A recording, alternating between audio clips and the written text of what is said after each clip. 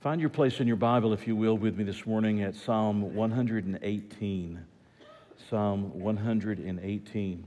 We'll not be able to read all 29 verses, but we're going to look at some of the verses out of that chapter. I heard about a middle-aged couple who lived in Michigan. They had a son that lived in New York, and they had a daughter that lived in California.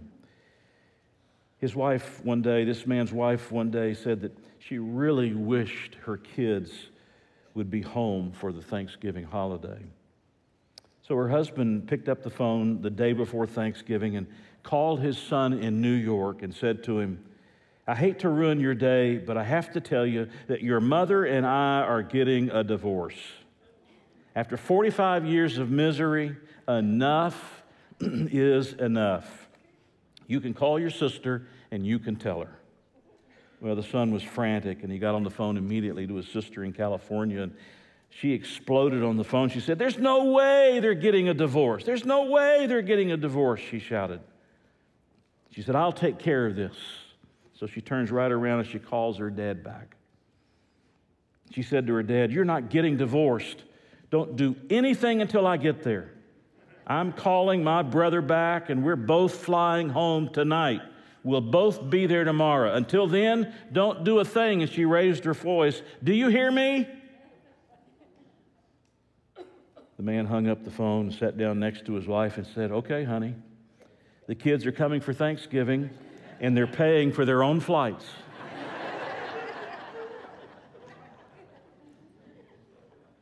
Well, hopefully your holiday season won't be quite so dramatic or require such desperate measures to be able to celebrate with your family. And from all of our staff and from Mary and me, we want to wish you a very happy Thanksgiving season. Psalm 18 is such an important psalm that I want us to spend a few minutes here today thinking about this psalm. You may know the name Martin Luther. He was the great reformer. He was the one who stood up to the Roman Catholic Church and pointed out the errors of the church. And because he failed to recant some of his writings about the church at the Diet of Worms, which, by the way, is not a diet to lose weight. If we had a diet of worms to lose weight, I think we'd probably all be successful. But a diet is an assembly.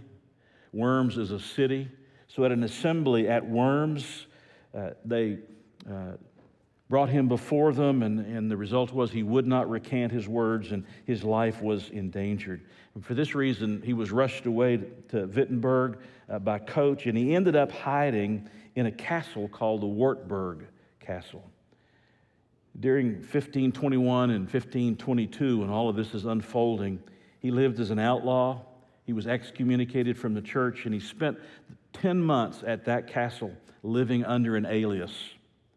And while he was there, he translated the New Testament from Koine Greek into German. This man, Martin Luther, had something very important to say about Psalm 118. Listen to his words. "This is my psalm, my chosen psalm. I love them all. I love all Holy Scripture, which is my consolation in my life. But this psalm is nearest my heart, and I have a peculiar right to call it mine. It has saved me from many a pressing danger, from which no emperor, nor kings, nor sages, nor saints could have saved me. It is my friend, dearer to me than all the honors and power of the earth." And then he continues, "But it may be objected that this psalm is common to all. No one has a right to call it his own." He says, "Yes, but Christ is also common to all, and yet Christ is mine. I am not jealous of my property. I would divide it with the whole world." And then he closes by saying, "And would to God that all men would claim the psalm, Psalm 118, as especially theirs." If someone of such stature places such confidence and loves so dearly this psalm, Psalm 118, shouldn't we spend a few minutes coming to understand some of the things that this psalm teaches us and helps us to be a person who lives in a thankful way every day? Let me give you a little bit of background to Psalm 118. It was written possibly for the celebration of the Feast of Tabernacles. That's one of the possibilities. The Feast of Tabernacles was one of three feasts that the Jewish men, if they lived within a certain distance of Jerusalem, had to journey back to Jerusalem to participate in these feasts. And it's believed by some scholars that this particular psalm was written for the celebration of the Feast of Tabernacles. There's another group of scholars who believe that this psalm was written for the dedication of the rebuilt walls and temple after the Babylonian captivity. It could be either of those two occasions. It doesn't really matter to us exactly which ones, but you begin to understand the significance of this particular psalm.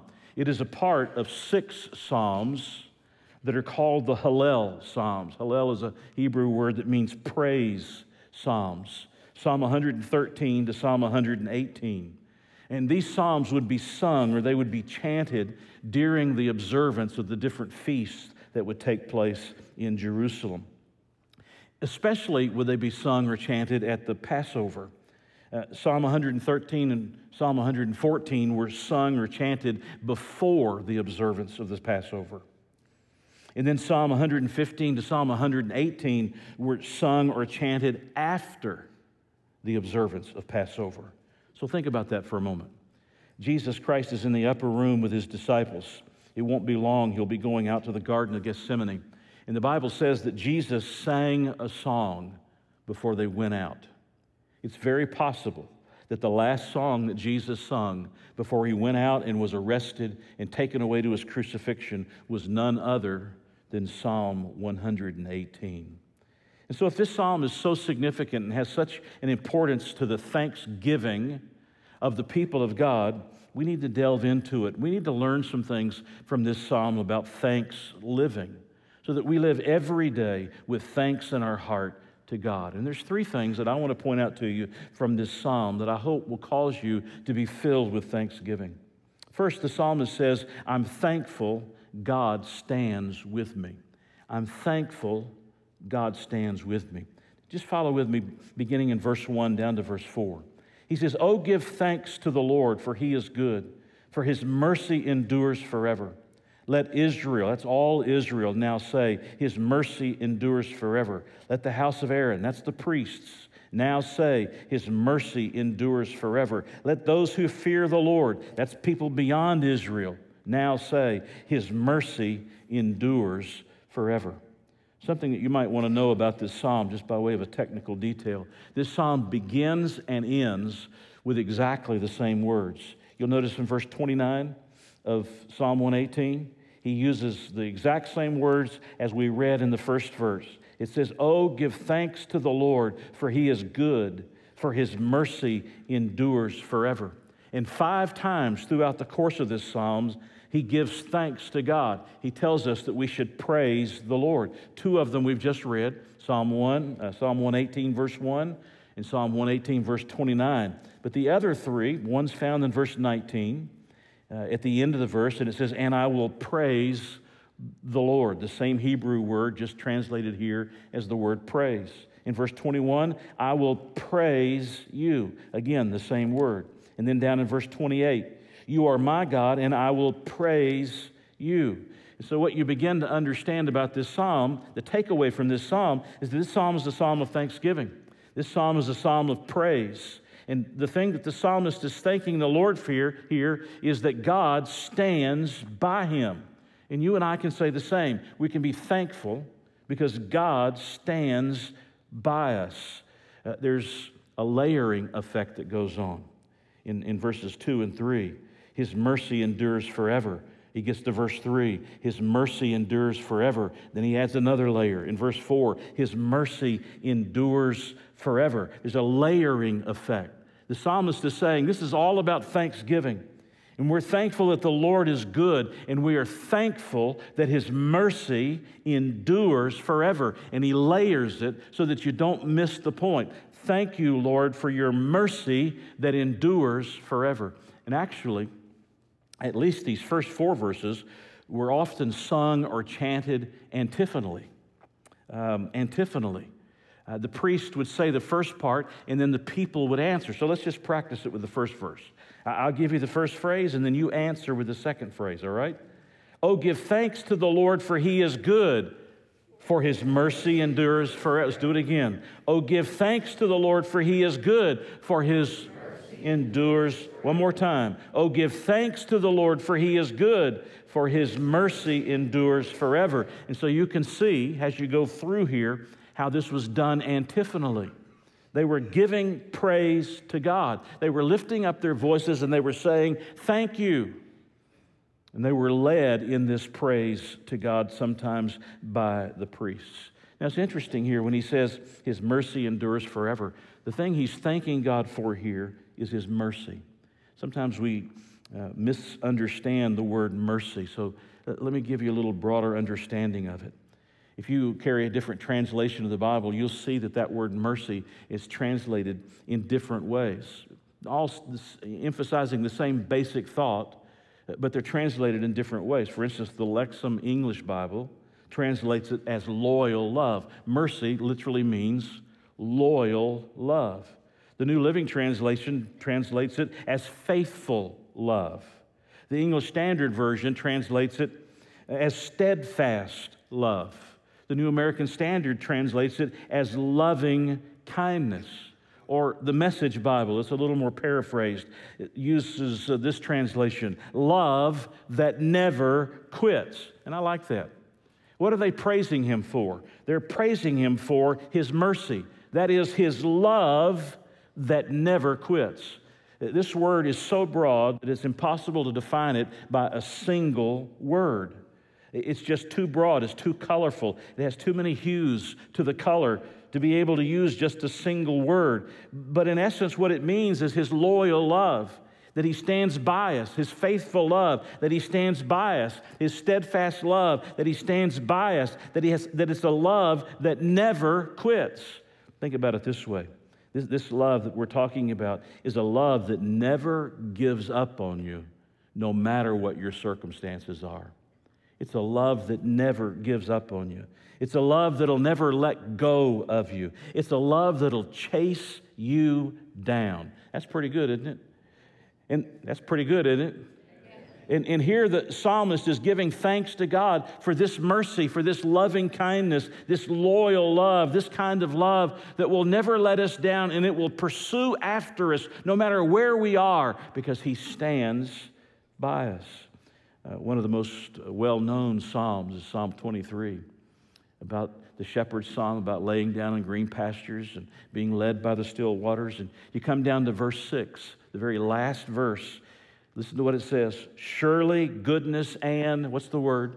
Mercy, loving kindness, love that never quits, faithful love, steadfast love, surely goodness and mercy, now listen, shall follow me all the days of my life, and I will dwell in the house of the Lord forever.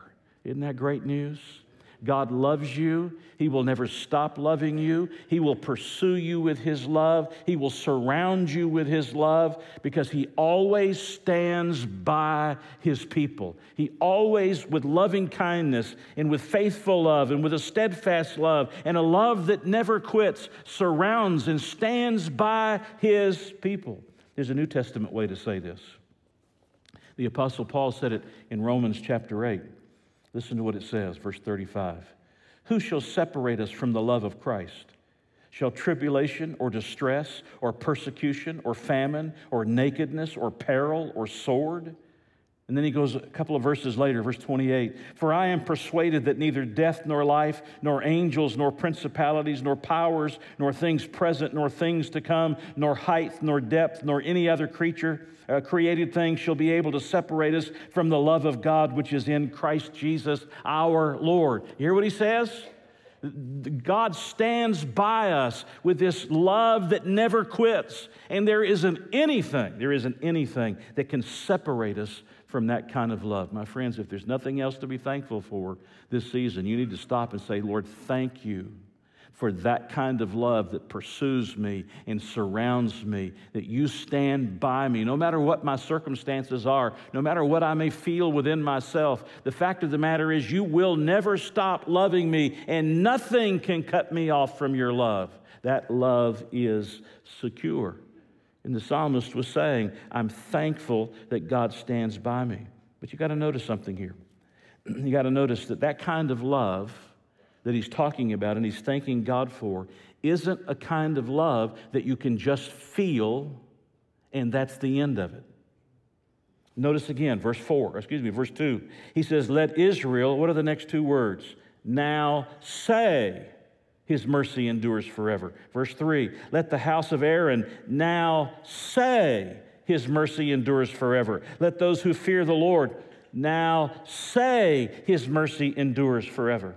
In other words, this is a love that pursues us and surrounds us and never gives up on us and never quits on us, where God is standing by us in his love and surrounding us in his love, something from which we can never be cut off, that is something that we can't just feel and that be enough.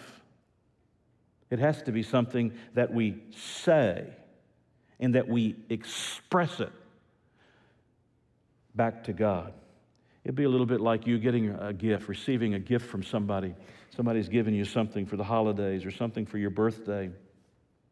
And deep down within yourself, you feel thankful. But let me ask you a question. You may feel thankful, but is that enough? You may feel thankful. Is that enough? No. What do you have to do? You have to express thankfulness. You have to say thank you. You have to show thankfulness. That's what the psalmist is saying. The Lord God stands by me. This love that will never, from which I'll never depart. I can't flee from it. It goes wherever I go. It'll never quit. That kind of love that is a faithful love, that is an abiding love, a steadfast love, a loving kindness that surrounds me is a love that I can't just feel. It's a love that I've got to announce. It's a love that I've got to talk about. It's a love that I've got to make known. You know, the Bible shows us a number of ways to do that. Thanks is to be given verbally. Hebrews 13, verse 15. Listen to what it says. Therefore, by him, let us continually offer the sacrifice of praise to God. That is the fruit of our lips, giving thanks to his name. Or think about Psalm 147, verse 7. Thanks is to be given musically. Sing to the Lord with thanksgiving. Sing praises on the harp to our God. Thanks is to be given privately. Psalm 7, verse 17. I will give thanks in prayer, he's talking about, to the Lord because of his righteousness. Thanks is to be given regularly. Psalm 119, verse 62. At midnight, I will give you thanks for your righteous laws. Thanks is to be given corporately. Psalm 116, verses 17 and 18. I will sacrifice a thank offering to you and call on the name of the Lord. I will fulfill my vows to the Lord in the presence of his people. Thanks is to be given willingly. Psalm 100, verse 4, enter into his gates with thanksgiving. Thanks is to be given generously. Psalm 109, verse 30, I will greatly praise the Lord with my mouth. Thanks is to be given joyfully. Psalm 107, verse 22, let them sacrifice the sacrifices of thanksgiving and declare his works with rejoicing. Thanks is to be given universally. 1 Thessalonians chapter 5, verse 8, in everything give thanks, and thanks is to be given eternally. Psalm 79, verse 13, so we, your people and sheep of your pasture, will give you thanks forever. Now look, whether it's forever, whether it's privately in prayer, whether it's corporately with the body of Christ, whether it's out loud in music, or it's with your voice, or in any other number of ways, we should be thanking the Lord for his mercy that endures forever, this love that never goes away, this love that's faithful and strong and steadfast and true, this love from which you can never be severed. We should be saying, Lord, thank you, thank you, thank you, thank you. What an incredible passage of Scripture about this kind of love. I want to read to you from Psalm 136. By the way, Psalm 113 to Psalm 118 are called the Hallel Psalms. Hallel is the Hebrew word that means praise. These praise psalms.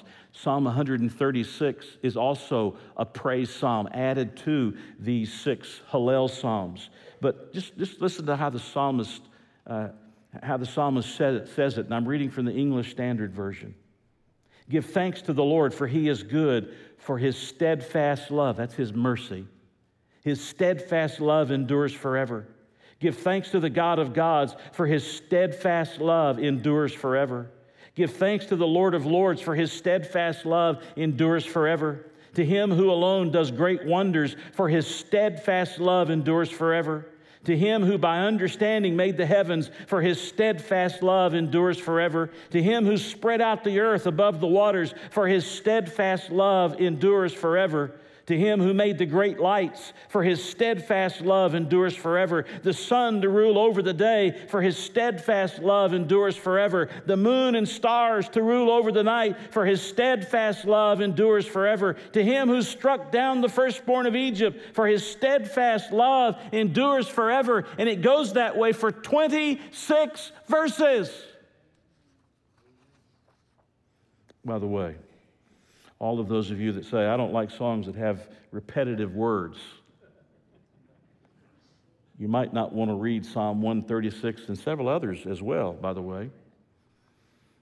For His love endures forever. This steadfast, loyal kind of love that'll never depart, from which you can never be cut off. He says, I thank God that He stands by me. And this love surrounds me, and it's a love from which I can never escape. If you have nothing else to give thanks for, you should be giving thanks to God for His mercy, and giving thanks to God for His loving kindness, and giving thanks to God for His steadfast love. You can't go far enough to get out of His love. You can't do anything, and no one can do anything to you to cut you off from that love. He stands by you. And that's one of the reasons the psalmist said, thank you, thank you, thank you. Secondly, the psalmist says, I'm thankful God stands with me. It's not that God just stands by me, it's that God stands with me as well. Now I'm talking about when He's surrounded by the enemies. Now I'm talking about when He's feeling the pressure and the stress of those that are trying to destroy Him or take away His life. Look at it for a moment, verse 10. Verse 10, He says, all nations surround me. Verse 11, they surround me. Yes, they surround me. Verse 12, they surrounded me like bees. Let's just stop there. That's a pretty graphic one. You ever hit a bee's nest and regretted it? Tried to knock it down, and they came after you? He's surrounded by bees. He goes on, they were quenched like a fire of thorns, for in the name of the Lord I will destroy them. Again and again, he says, I'm surrounded, I'm surrounded, I'm surrounded. But look, the Lord not only stood by him, the Lord stood with him. Look at what it says, beginning in verse 15. The voice of rejoicing and salvation is in the tents of the righteous. Here it is, the right hand. That's the hand of power. The place of power and position. The right hand of the Lord does valiantly. The right hand of the Lord is exalted. The right hand of the Lord does valiantly. And repeatedly, back in verses 11, 12, and 13, he says, God cuts them off. God cuts them off. God cuts them off. Here's the picture. Here's the picture. It is of a man who is surrounded by his enemies, who would like to take away his life, and he's looking at those enemies. But look, here's the thing. If you only look at your enemies, you will inevitably get discouraged and depressed. What does the psalmist do?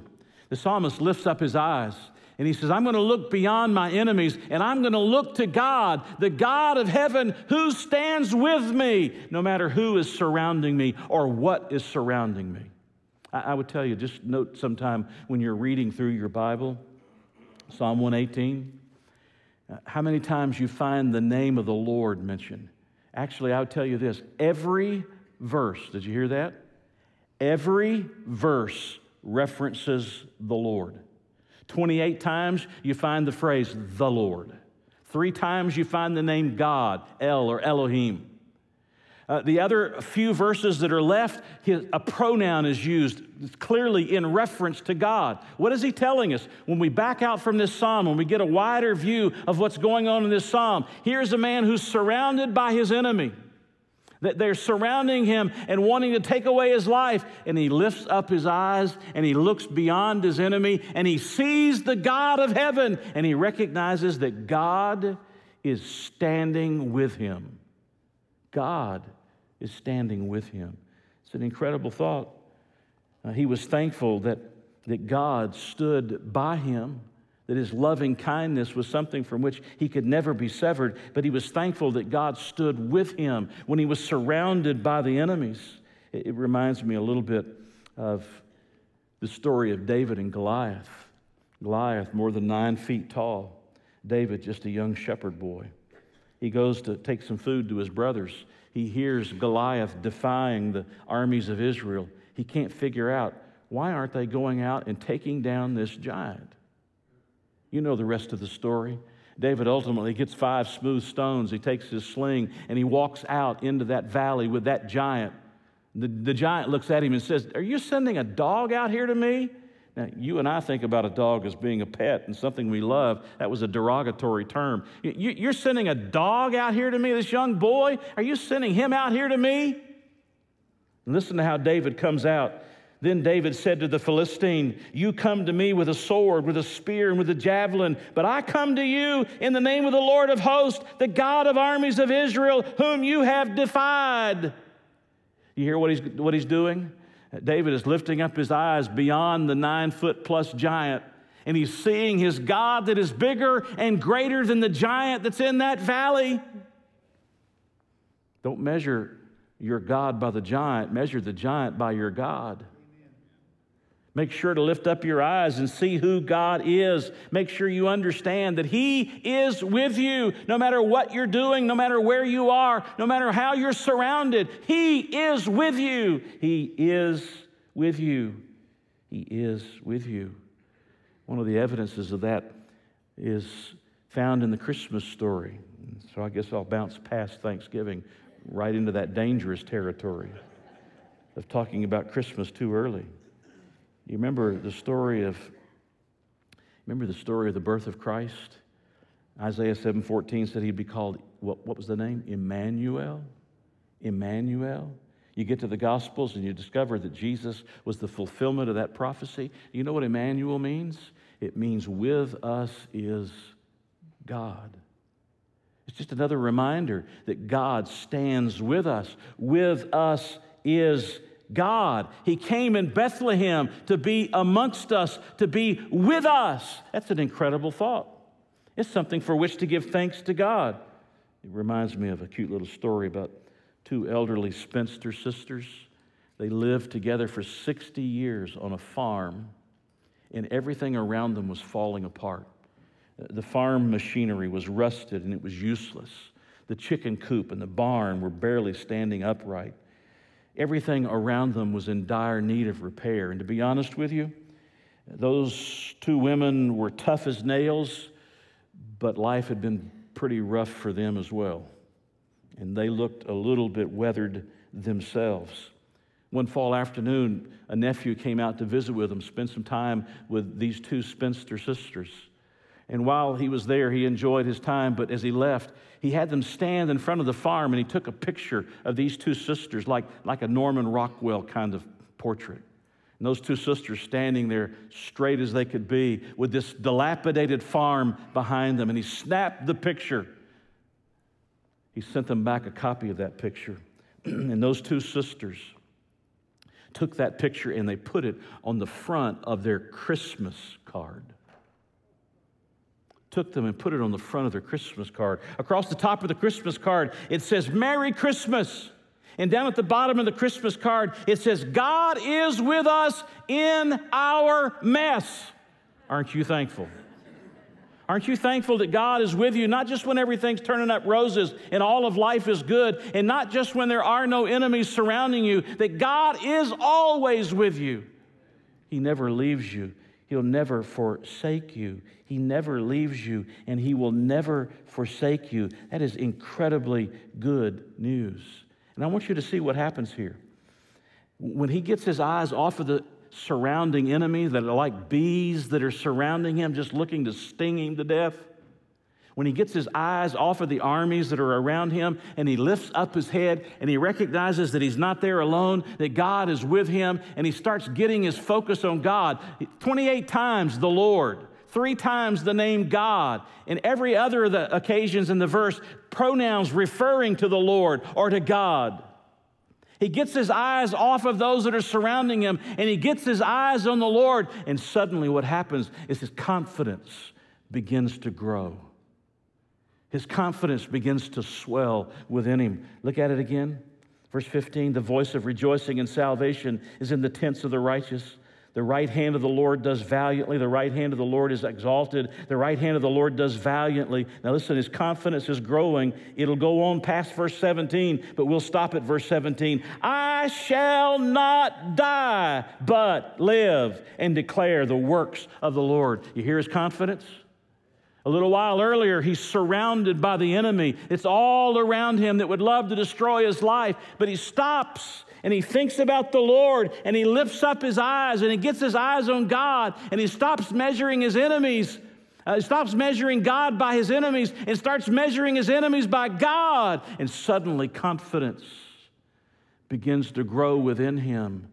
And the very birth of Christ itself is a reminder to all of us that God stands with us.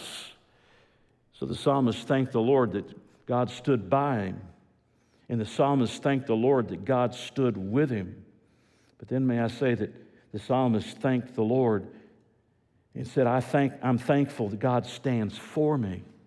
I'm thankful God stands by me. I'm thankful God stands with me. I'm thankful, the psalmist says, God stands for me. You say, what do you mean by that? I mean, he stands in my place. He steps into my place. Look at Psalm 118. Look at verse 22. Notice what it says. The stone which the builders rejected has become the chief cornerstone. This was the Lord's doing. It is marvelous in our eyes. Now look at the picture that he's drawing. Stonemasons would take stones and building these different buildings. Not everything was made with stone. But those that were made with stone, a stonemason would take these stones and he would fit them in. And if one didn't fit or didn't seem to be right, he would discard it. He would reject it and he would discard it. But here's what he's saying. That stone that was discarded has become the cornerstone. That's the chief stone. That's the most important stone. That's the one by which every other stone is measured. What in the world is he talking about? Well, let me show you. Just turn over to Acts, the book of Acts, chapter 4. In one of the early sermons of the New Testament church, it's quoted, this particular passage. Actually, that verse that I've read to you from Psalm 118 is quoted a number of times in the New Testament. But it's quoted in this sermon, and it'll give you an understanding of what we're talking about. Acts chapter 4, verse 11. Here comes the quote. This is the stone which was rejected by you builders, which has become the chief cornerstone. You know where that comes from? Psalm 118, verse 22. But now what is he talking about? Verse 12. Nor is there salvation in any other, for there is no other name under heaven given among men by which we must be saved. Who is this rejected stone that becomes the cornerstone? It's Jesus. It's Jesus. And how does Jesus become this cornerstone? Jesus becomes the cornerstone because he steps into our place. He steps into our place and he stands for me. That's what he's doing at Calvary, friends. When Jesus is going to the cross at Calvary, he's not going there for any sins he committed. He's going for the sins we've committed. He's suffering in our place. When he's made to be sin for us so that we might be made the righteousness of God in Christ, Jesus is stepping into our place and he's taking upon himself what we rightfully deserve. In theology, we call that the vicarious atonement. Vicarious atonement. It simply means that Jesus took upon himself our guilt and punishment and in return gives us his righteousness and life. I wish I had time to show you Psalm 118. It tells us about Christ's triumphal entry. It tells us about his death and resurrection. It tells us about several things. It's a messianic psalm. So that when you get to verse 22 of Psalm 118, about the stone that was rejected that becomes the cornerstone, he's speaking prophetically about Jesus Christ who's going to come and stand for us. He's going to die in our stead, and that one who stands for us becomes the cornerstone by which all of our lives are measured and the foundation on which all of us must build our lives. There's a story about a Russian general who gave a command that anyone stealing food was to be beaten with 50 lashes. Later that evening, some of the men caught an old woman stealing food. The general gave the command to have her beaten. When they brought this woman into the plaza, he gasped because it was his own mother. Because he loved her so and he didn't want her to suffer, he knew she wouldn't live through this flogging, but he knew that he had to have his justice fulfilled. He went down to his mother. He released her from the bonds. He brought her up and put her in his seat, and he went down and put himself in the bonds, and he took the beating for her. That's what Jesus does. He stands for us. On the cross of Calvary, he stood for us and took what we rightfully deserve on himself. Listen, that's reason to give thanks. We thank the Lord that he stands by us. We thank the Lord that he stands with us. But listen, he stands for us. He steps into our stead and into our place and takes on himself what we should rightfully deserve, the separation from God forever. But can I just tell you some other good news? He didn't just do that one time. He died one time, once for all, forever. But listen, he stands for you repeatedly. Listen to how it's put. 1 John chapter 2, verses 1 and 2. And if anyone sins, we have an advocate. We have an advocate with the Father, Jesus Christ the righteous. You hear what he says? It's a legal term, an advocate. It's a legal term. We have lawyers in our church, and I appreciate all of them. I keep my eye on them. But I appreciate all of those lawyers. I appreciate the work that they do. But can I just tell you, there's never been a lawyer like Jesus. Not only did he stand for us at Calvary and take upon himself what we rightfully deserve, but every time before the Father, he stands for us as our advocate so that when our conscience or the attacks of Satan, the accusations of Satan, our conscience accuses us or Satan accuses us, you know who steps forward? Who stands for us? Our advocate. Jesus Christ steps forward, and he stands for us. I don't know how it unfolds. I don't know what that heavenly scene is exactly like, but I could imagine. Can you imagine? Satan pointing out, Lord, look at what he's doing. Look at what David just did. Look at how he's living. Look at what he's thinking. Lord, look. And our lawyer steps forward, the advocate, and he stands for us. And he says, he's forgiven. He's forgiven. He's forgiven. He's forgiven. He's forgiven. He's forgiven. He's forgiven. I paid for it all. This is an awful quiet crowd. Ought to be thankful. He stands for us. He stood for us at Calvary. He stands for us constantly as our lawyer, and he's better than any Perry Mason will ever be. Any of you remember Perry Mason? I remember watching Perry Mason when I was a boy growing up. It was on a black and white TV. Had to wait for the tubes to warm up. And I can still hear the music in the back of my head. My daddy used to come home about the time Perry Mason was coming on.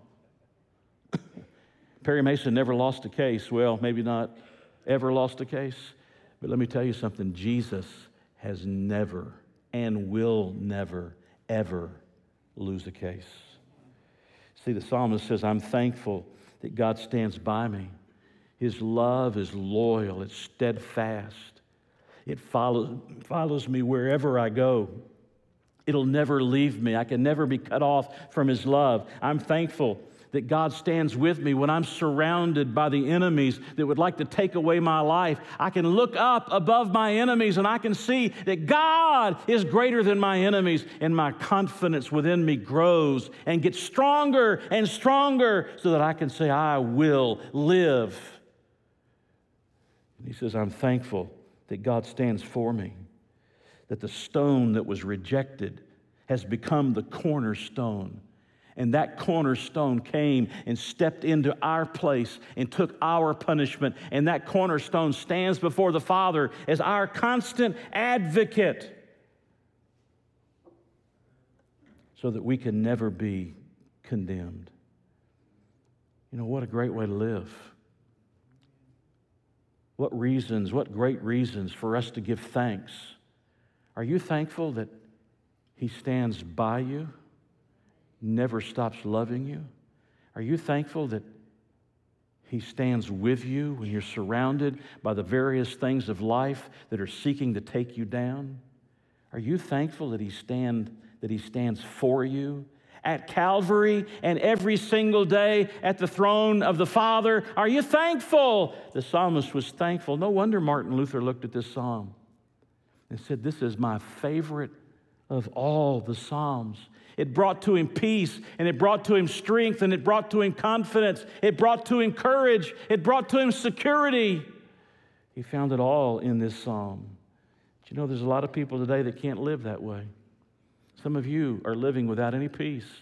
You don't know where you're going when your heart stops beating. You don't know where you're going to be in eternity. You live every day wondering, what about my sin? What about my sin? You know that there's something got to be done with your sin. You know that you're not good enough to get into heaven on the basis of who you are or what you've done. None of us are. And you live your whole life wondering. You live a whole life wondering. Sometimes you get to be religious and you go through the religious motions, but you never learn to have a relationship, what it means to have a relationship with Jesus Christ. I was reading about William Shatner. Any of you know that name? He's a television star. All you Trekkie fans, any Trekkie fans in the room? All three of us. Any of you Star Wars fans in the room? All six of you. William Shatner was being interviewed in the Philadelphia Inquirer, and he was pondering and reflecting on the death of another actor that he knew. And in the article, this is what it says. He said, "I'm so not ready to die. It petrifies me. I go alone. I go to a place I don't know. It may be the end. My thought is that it is the end. I become nameless, and I spent a lifetime trying to be known." What a horrible way to live your life. What a horrible way to leave your life. But can I tell you, there's a lot of people that are living that very way. Some of you may be in this room, others are watching us. They're living that very way. They have no assurance, they have no peace, they have no certainty. They're not confident that their sins are forgiven, that they're in a relationship with Jesus Christ. They're not thankful today that God stands with them and that God stands by them and that God stands for them. They don't have that kind of thankfulness because they've never come to Jesus. And they've never said, "Jesus, I believe in you. I believe what you did was for me. I believe your death on Calvary was for me. I believe your payment was for me. I believe you rose again for me. Jesus, I believe in you." And if you haven't ever done that, I'm begging you in these moments as we begin to close this service, I'm begging you to open your heart and to invite Christ into your life. Can we bow our heads together for just a moment? This service is going to end differently than most of our services. So please, when we finish praying in a moment, be prepared for what comes next. But you're listening to my voice, and you're hearing that God stands by you, and God stands with you, and that God stands for you. If you're a believer in Jesus Christ, in these next few moments, will you take these moments to say, "Thank you, Lord"? 5 times in that psalm, he gave thanks. Thank you, thank you, thank you. He kept thanking him over and over, layering it one on top of the other. Thank you for your loving kindness. Thank you for your mercy. Thank you for your love that will not let me go. Thank you, thank you. Would you take a few moments and say thank you? Maybe you're listening to my voice and you don't know Christ as your Savior, you're not certain that you're going to heaven, you don't know that your sins are forgiven, and today you'd like to know that. Listen, friends, it's not about a Baptist church or a Methodist church or a Presbyterian church. It's about putting your faith in Jesus. You say, what do you mean? I mean, you believe that Jesus died for your sins, was buried, and rose again. And by believing in Him, He gives you eternal life. Right where you're seated, right where you're watching, you can believe in Christ. You can word it into a prayer. You can just simply say, Lord, today I trust you to be my Savior. I trust you to give me life everlasting. I trust you to take away my sins. I trust you to make me your child. You can tell Him right now.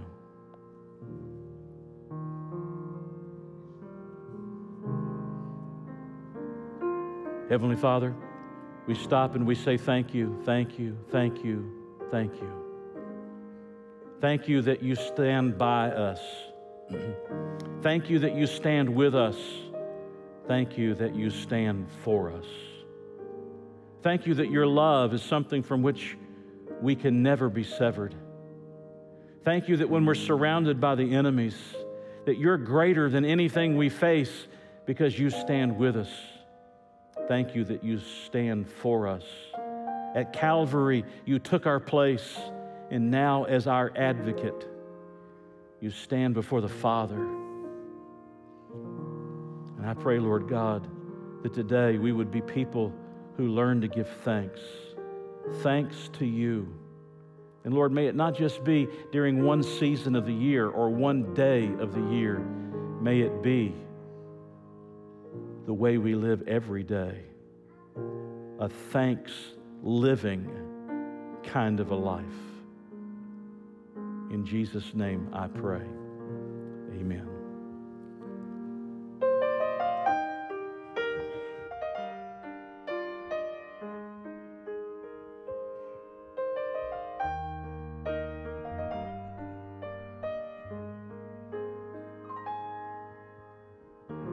Lately I've been looking back along this winding road to the old familiar markers of the mercies I have known. I know it may sound simple, but it's more than a cliche. There's no better way to tell you than to say God's been good in my life. I feel blessed beyond my wildest dreams when I go to sleep each night. And though I've had my share of hard times, I wouldn't change them if I could, 'cause through it all, God's been good.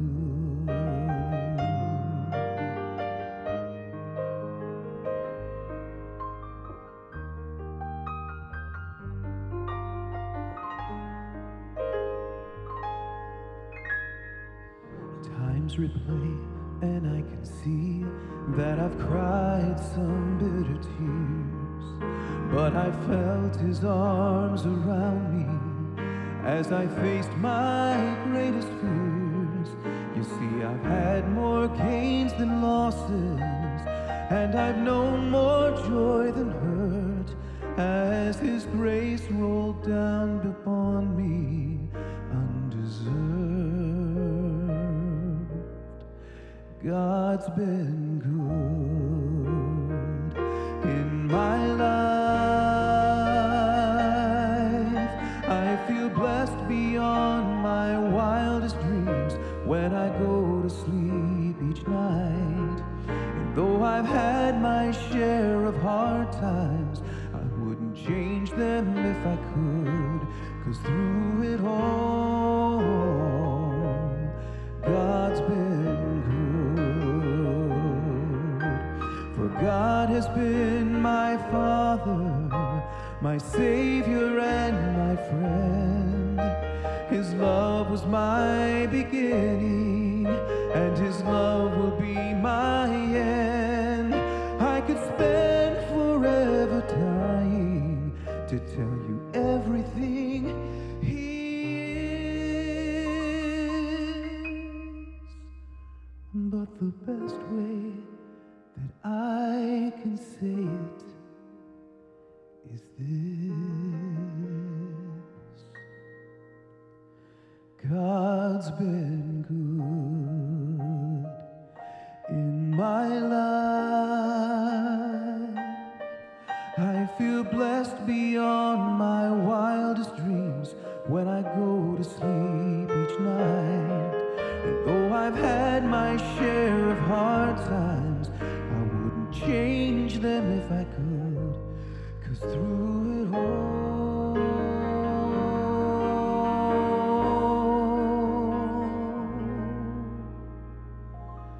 God's been good.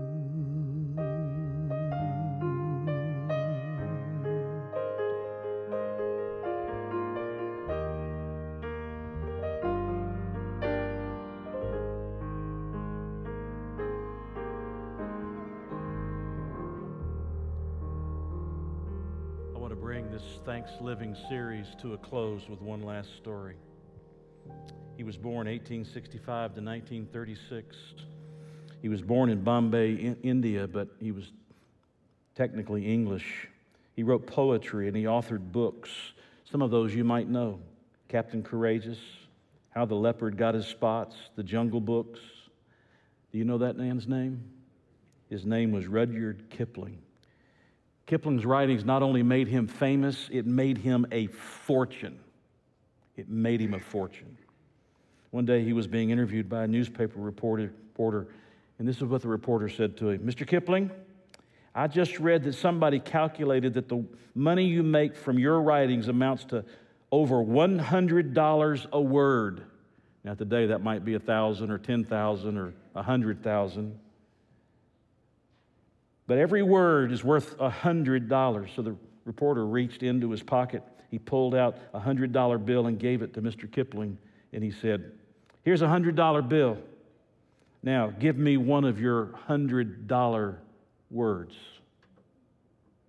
Mr. Kipling looked at the money for a moment, folded it up, and he put it in his pocket. And he said, "Thanks. Don't forget to use that word all the time, every day, especially this week."